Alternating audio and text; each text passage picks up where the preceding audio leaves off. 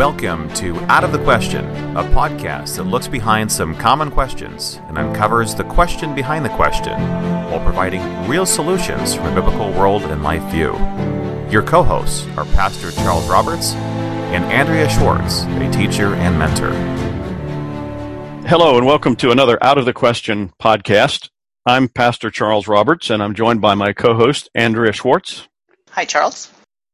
Today, we have a very interesting topic. Of course, we think all of our topics are interesting, but this one will be of special interest, I think, to some, if not most, of our listeners. And that question is this: are faith-based movies an effective means of bringing others to Christ or communicating the gospel? And I think behind that is an issue that we want to talk about, and that is, what exactly is a faith-based movie? Now, Andrea, you were the one that brought this up to me, and I think it's a good subject, but I want to kick it back over to you. I've been watching the World Cup soccer matches, so I'm saying kick it back over to you. I see. Okay. And what am I supposed to say in soccer terms? I got it? Goal. I don't know. Okay. Well, we'll just stop that analogy. All right.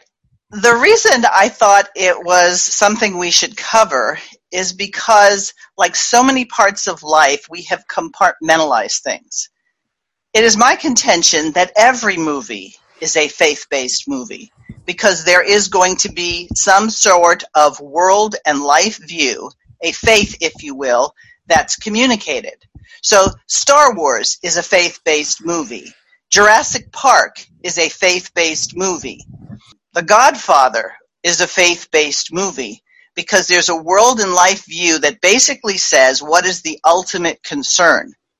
So when we allow ourselves to think in a ghetto-like mentality, and by a ghetto I mean a group of people who just hang out together and they don't assimilate into the greater culture, we can get trapped into thinking that these other movies, which quite frankly many Christians love and many Christians go to and support the movie studios that make them, they don't recognize that, number one, they're absorbing a faith which is being communicated in these films, but when they look at the quote-unquote Christian faith-based movies, are they satisfied that the gospel message is really being communicated? And I want to follow up on that, the first part of that point that you were making, because it immediately brought to mind an article that I had just read that was sent out across the Chalcedon email list that was written by Mark Rushdoony a few years ago on the subject of pornography.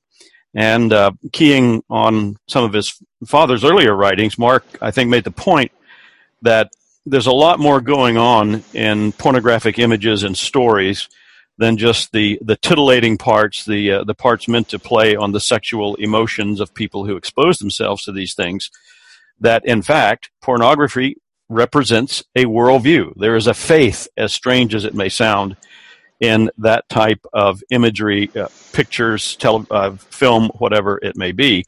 And it is one that communicates a purely humanistic and humanistic-centered worldview. But anyway, that's a prime example. I think people would not necessarily think, oh, well, there's a worldview associated with that movie. It's all purely just this libidinous kind of thing. But in fact, there's something far more philosophical and ideological going on. And I think that is one of the things that makes, among others, pornography so dangerous and vile, is the fact that it does subvert a person's perspective on life and their whole way of thinking about what it means to be human. And while that's true, and I don't want to underplay that, because we have to say the majority of people in our society are digesting that kind of thing because that's where they go to. But the thought I had in bringing up this topic was, how many people who identify themselves as Christians, evangelical Christians, people who want others to know the freedom and liberty that come through Jesus Christ, embrace these quote-unquote Christian faith-based movies, but do they examine whether or not the takeaway from these movies is truly a faithful, biblical, godly message? Or do a lot of these movies communicate a morality and sort of sprinkle in a little bit of Jesus? But my observation is it's very rare in any of these quote-unquote Christian faith-based movies that you get anything more than a generalized idea of God. And very rarely are they talking about Jesus Christ and the need for a redeemer because you're hopelessly lost. Well, and I think that raises the issue, the larger issue that you mentioned also at the beginning, and the title of our topic is what constitutes a faith-based or a Christian-based movie. And as we had discussed a few moments ago before we started, there are older versions of what might be considered faith-based movies that at least pretended or made an effort, depending on your perspective, to replicate on film a biblical story or a biblical message. Whether we're thinking about Charlton Heston and the Ten Commandments, there was a raft of these movies, I think, in the 50s, Quo Vadis, about the persecution of the early church. I don't know if you ever saw that film, but the character who played St. Peter actually was dressed like the Pope. I mean, he wore these white robes and, was speaking Latin and all this kind of thing. I remember the story of Ruth because when I actually read the account in the scripture about Ruth, I was shocked that it wasn't like the movie. Yeah, I remember that film too. That one's probably a little bit less well known as the Ten Commandments, but if you watch the Charlton Heston Ten Commandments movie, the whole project of the Israelites wanting to get out of Egypt is, guess what? Not so they can go and worship and serve God and be basically in bondage to him as opposed to Pharaoh, but rather we want to be free. We deserve our freedom. So it very much comports with a mid-20th century American political agenda. And that goes back to the idea that whoever constitutes a story, in a sense, is the God of that story. The author, the director in a movie, the person who writes the screenplay, there are going to be certain things they want to promote and certain things they want to leave out.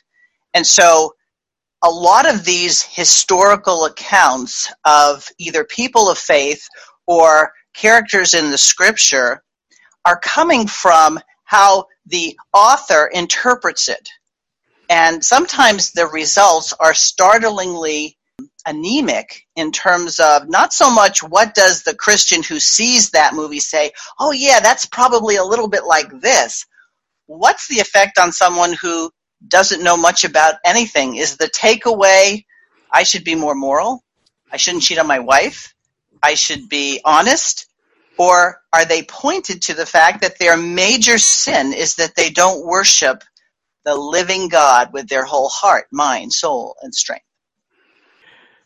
And the challenge there is that people who may aspire to produce a Christian film, and some have, and maybe we can talk about some of those that you have seen that perhaps I haven't, but whether those films are meant to replicate on film examples like we've mentioned, the story of Ruth or the Ten Commandments, and I'll mention a few others as we go along. In other words, they're taking portions of Scripture and giving it, using dramatic license to present it as a motion picture, or whether they're taking more modern examples of people living in modern American culture who are quote-unquote Christians and the things that they're struggling with and that kind of thing.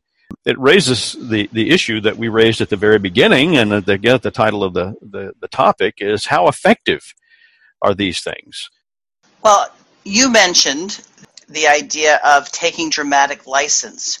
Well, that's on stories of people in Scripture, whether we're telling the story of Joseph or we're telling the story of King David or the story of St. Paul. What scares me in terms of the effect of taking dramatic license is ignoring the final words of the Bible that says, if you add to this or you take away from this, there's judgment. So is it even a profitable thing to tell a story and change the circumstances a little bit because people would find that boring, or we have to condense the story so that, we're not telling it in 20 hours, that we're going to tell it in, the 90 minutes that most people are used to? I mean, is it something that honors God by truncating the Scripture or adding something a little bit more to it? Like you mentioned the Ten Commandments. Well, if you watch the Ten Commandments as a kid, you would think that a lot of it was a love story, and the fact that there was this Egyptian woman who wanted Moses to like her, but he didn't for whatever reason, and he was going to move on. I mean, you're left with, oh, wow, I can see how that was a problem. He wanted her, but he was stuck between, does he listen to God and leave, or does he stay? So I think it's dangerous ground to add to the scripture or delete from it in a movie setting. And let's also remember that the earliest followers of Jesus, the ones who were responsible largely for evangelizing and propagating the Christian faith, of course, by means of the Holy Spirit throughout the known world of the day, which was mostly the Roman Empire, they were doing that in a culture that was awash in drama and what would be the equivalent of the motion pictures of their day. The Greeks and the Romans both loved spectacles, and the Greek drama was something that had long been in existence in that part of the world. So people were not unaware of the use of dramatic presentations to communicate ideas, history, these sorts of things. And the earliest Christians, Paul and the others, well, they certainly could have resorted to that sort of thing on their own. I don't know of any indication whatsoever that at least within the first several centuries, anything like that was ever done. The Greeks are having another play about Oedipus, but you come over here and you can watch our play about Jesus. I don't recall anything. It was the proclamation, the speaking of the word, and people communicating one-on-one. And with that, let me mention the fact that of one of several references that I want to make comparison to, a book was published some years ago by a church growth expert named Tom Rainer, who within that category tends to be one of the, quote, more sane ones, if I can use that terminology. It's a book called Surprising Insights from the Unchurched and Proven Ways to Reach Them. And what's interesting about this is that in doing the research for this book, he and his organization interviewed almost 350 formerly unchurched people who self-identified as Christians and who were members of churches. And far and away, the number one reason these people gave as to what got them interested in becoming a follower of Jesus and, parenthesis, going to church and getting involved in the life of the church was the fact that someone they knew, either a friend or a family member, invited them. There was this personal contact. There's not one place in this book that I found where anyone said, oh, I went to see a movie and that's what led me to Christ. Not one. Right. Now, don't get me wrong. I don't think that the takeaway from what I'm saying is you don't tell stories. I think we're supposed to tell stories. But rather than try to tell a story about Jesus. Now, The Passion of the Christ was a beautifully filmed movie, and I watched it, and I saw benefit in recounting the story. And you had to work a little bit in order to actually get through that movie because it was filmed and using a language that isn't the language we speak today, so you had to read the subtitles. Whereas it might do an adequate job of communicating the humanity of Jesus, I don't think it did anything in communicating the divinity of Jesus, because how could you do that in a film?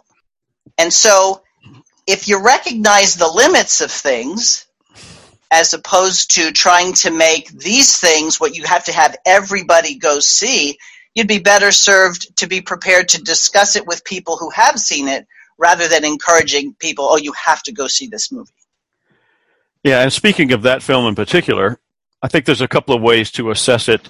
I thought that what was done by Mel Gibson in having the dialogue in Latin and Greek and Aramaic, a very smart thing, and I think that can give us, like you said, a better appreciation for the humanity side of things, that these people that were interacting with Jesus, including Jesus himself, did not dress like your megachurch pastor. He didn't wear a suit and tie. He did not speak English.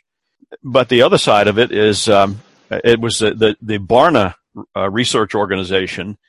They did a study not long after that movie was released, and I don't know if you recall, I certainly do.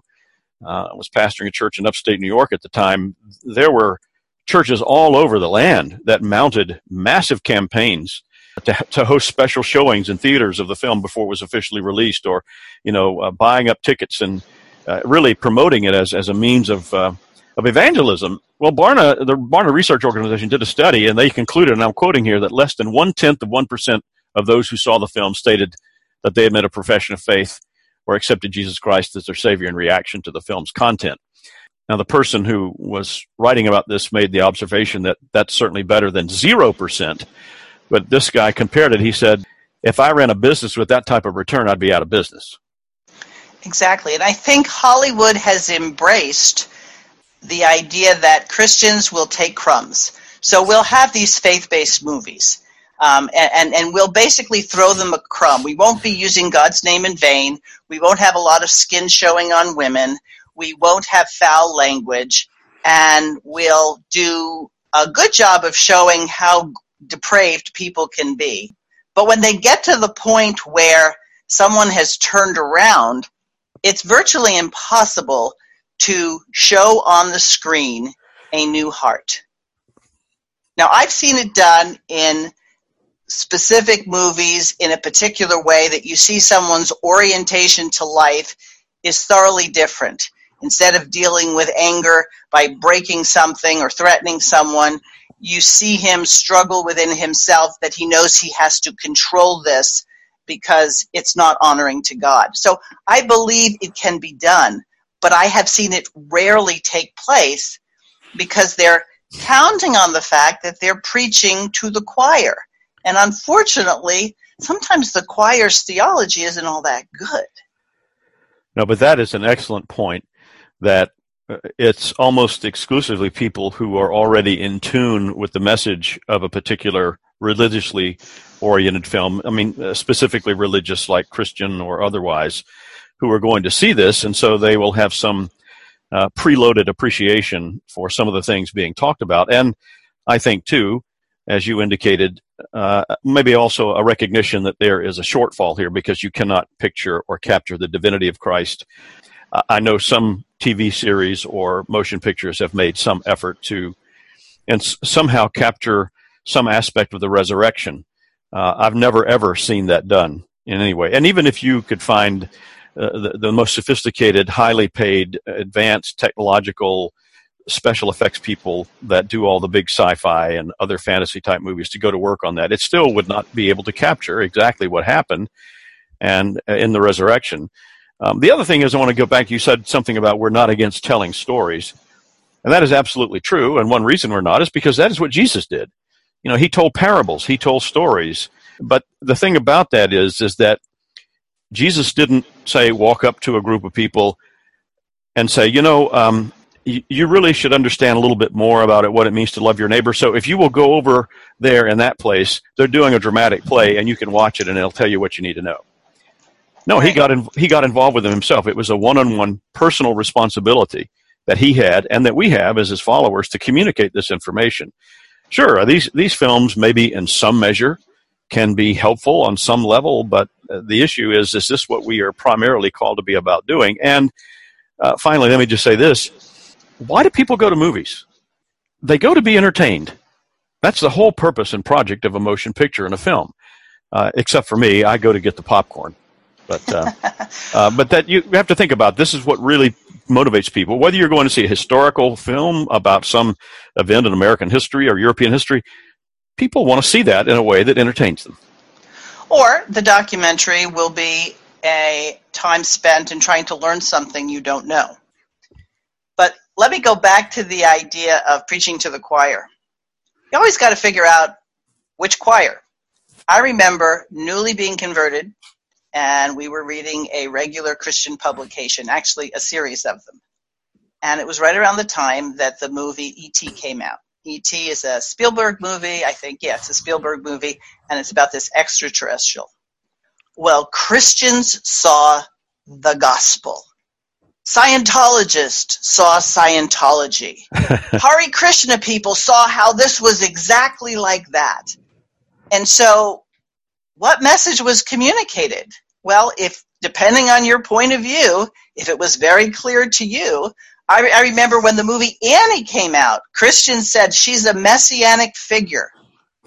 Annie is a messianic figure? Well, if you're so desperate to try to have some influence in the culture, let's frame the movie, the musical Annie, and make her messianic. Wow. It's interesting that you bring that up because one of my favorite movies in the sci-fi genre is the original The Day the Earth Stood Still, starring Michael Rennie. I had seen that film many times before I had heard someone point out that it had messianic overtones. I mean, here is a visitor who comes down from the sky. At one point, he's killed and he is resurrected. He has a message of peace, a message of judgment. There's the giant robot who maybe in some way represents John the Baptist or the Holy Spirit. I know, these are things that professors in film studies departments at universities busy themselves with. But what was interesting to me about that movie as I was reading the history of it was the scene in which the lead character, the spaceman, is shot and killed, and he's taken inside the spaceship and put on this device that brings him back to life. There's the Patricia O'Neill, who is the female lead role. She witnesses this, and she says, "Are you going to live forever now, or will you eventually die?" And in the movie, he says, "No one knows that but the Great Spirit." And what was interesting as I was reading the history of the movie, the dialogue originally said, "No one knows that but Almighty God." But Hollywood, the directors insisted that it be changed to, quote, "the Great Spirit." If what they want is people to come and buy a movie ticket, they're often going to cater to what it is that people want to see. Well, the message of the gospel is offensive.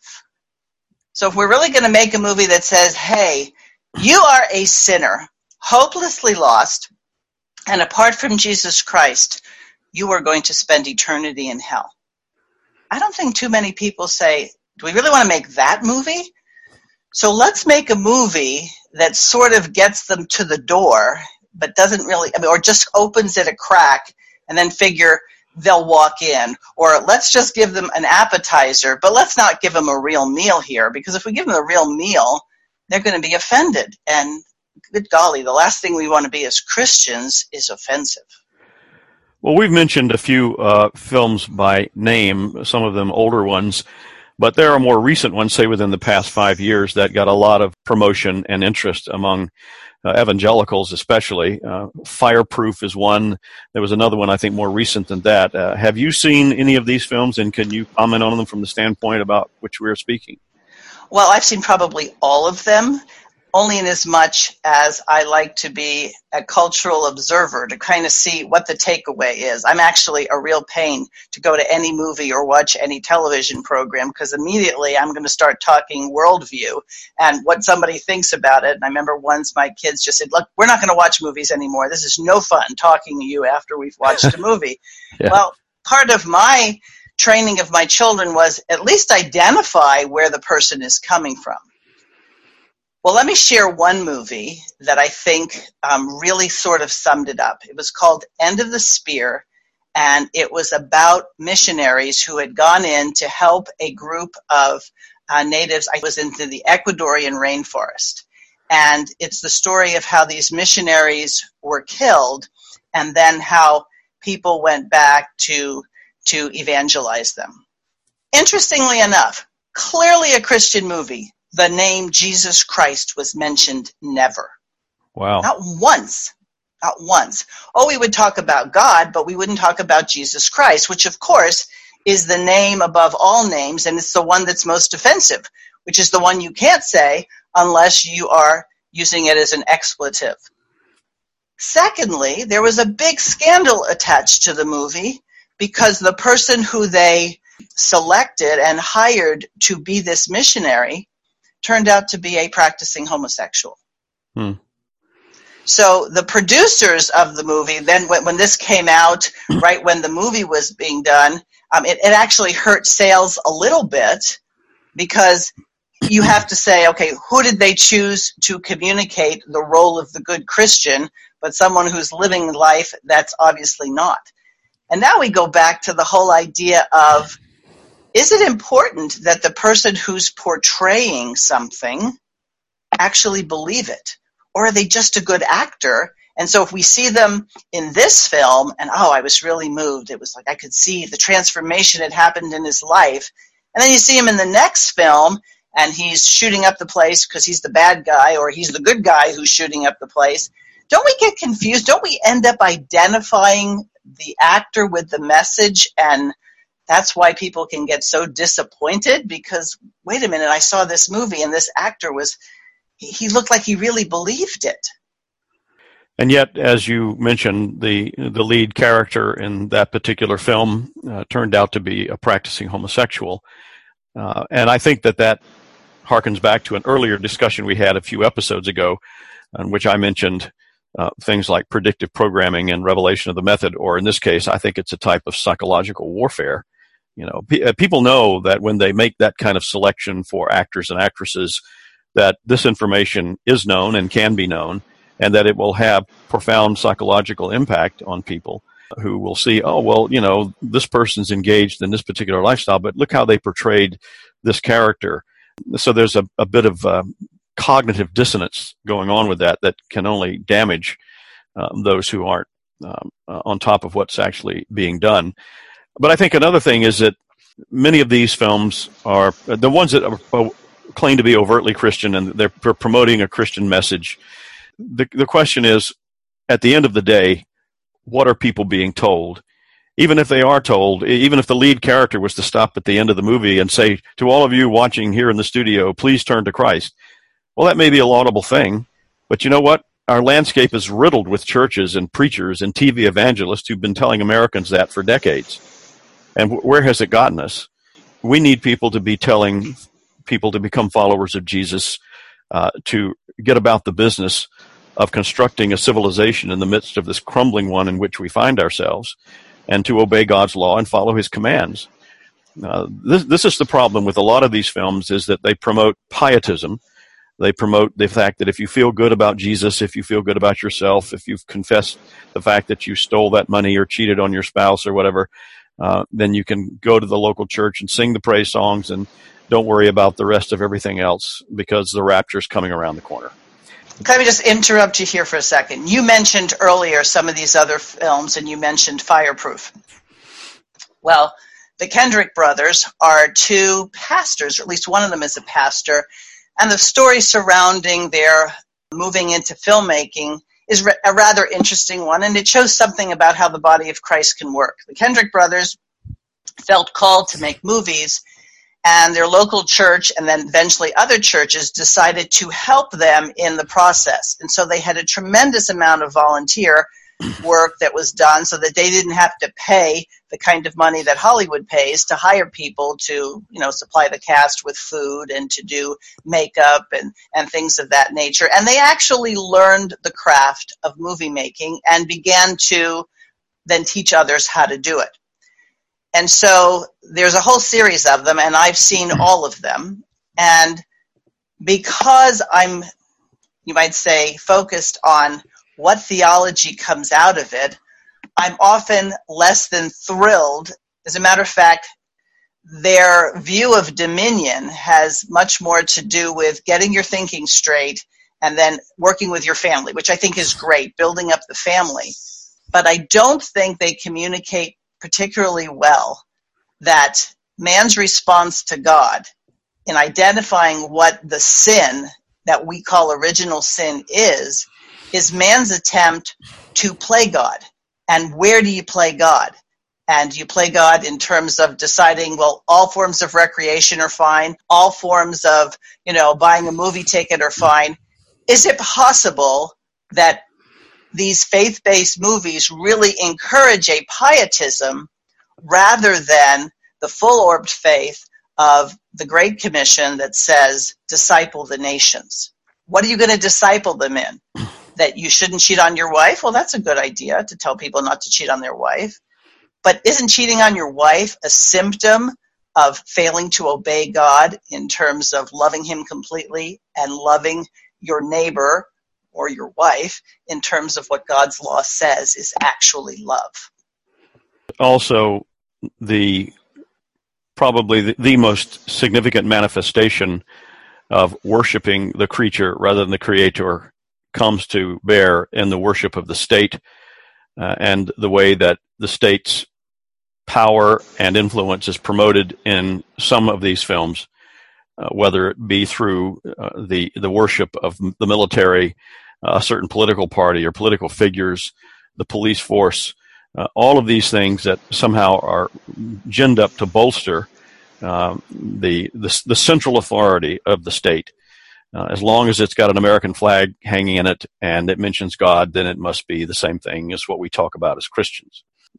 I want to, if I may, wrap this up a little bit by saying that I believe, and at the end of the day, again, although these means may be helpful in some measure for some people, it's not to say that God can't use any and all means to bring people about. But as the Westminster Shorter Catechism says, and I'm paraphrasing somewhat, that the Spirit of God makes the reading, but especially the preaching of the Word, an effective means of convincing and converting sinners and building them up to faith unto salvation.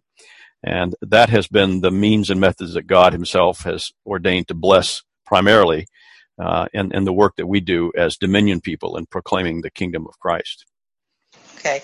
But before we close, there's two kinds of subparts or subgenres in these Christian faith-based movies that I would like to address. One, it's the miraculous cures of people. Somebody was very sick.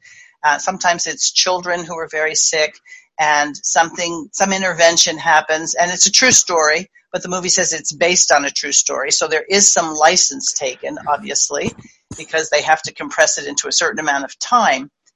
And in these stories, oftentimes the children have an encounter with Jesus, and they talk about they were in this garden, and it was beautiful, and there was all this, everybody was happy, and so because in this story, it's based on a true story, this is what these children or what these adults, depending on the story, saw, that must be what heaven is like.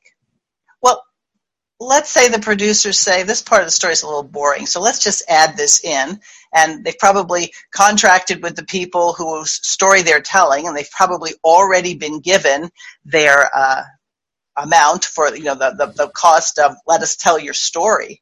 And this was driven home with me with a couple that I knew that were a good Christian couple, and it was their story of how in the midst of his debilitating illness, they continued to share the gospel message, and he and she, reading his lips because he had Lou Gehrig's disease, would go to prisons and talk to people, and they really did have an effect on people. Well, that didn't get shown in the movie, and the movie sort of focused on the problem of the rebellious teenage girl that they was going through.